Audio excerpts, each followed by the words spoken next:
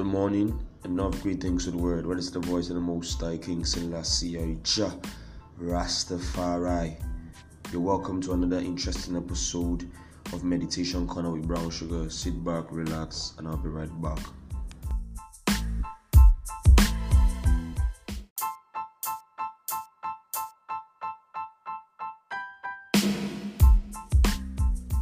Welcome back to Meditation Corner with Brown Sugar, and our topic for today is had more knowledge.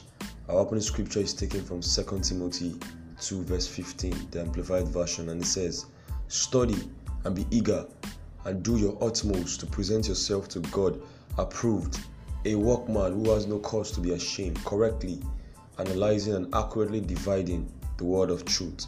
God said, my people are destroyed for lack of knowledge, because thou hast rejected knowledge. I will also reject thee, that thou shalt be no priest to me, seeing that thou hast forgotten the law of thy God.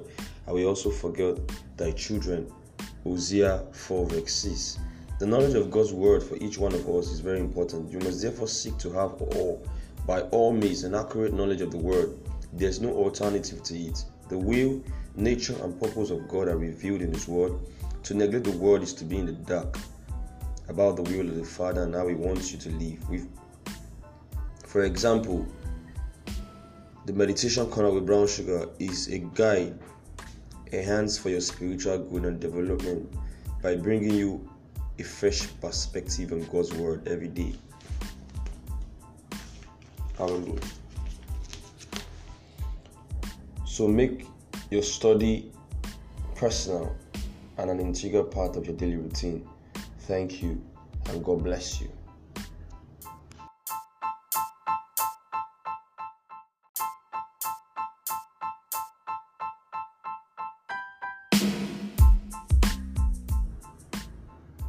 I will take the prayer and confession, and it goes like this. Dear Father, I rejoice for opening my heart to the glorious inheritance I have in Christ. My heart is continually flooded with knowledge and spiritual understanding.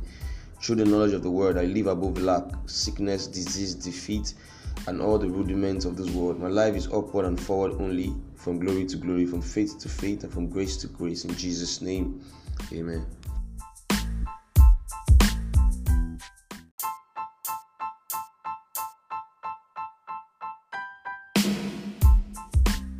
And we've come to the end of Meditation Corner with Brown Sugar. I want to tell you this, brethren. You must always seek to have an accurate knowledge of the word. There's no alternative to it, because once you have the knowledge of the word, you live above sickness, lack, disease, and defeat. Thank you, and God bless you. I hope this message meets you in good condition. Have a wonderful day, and God bless you all.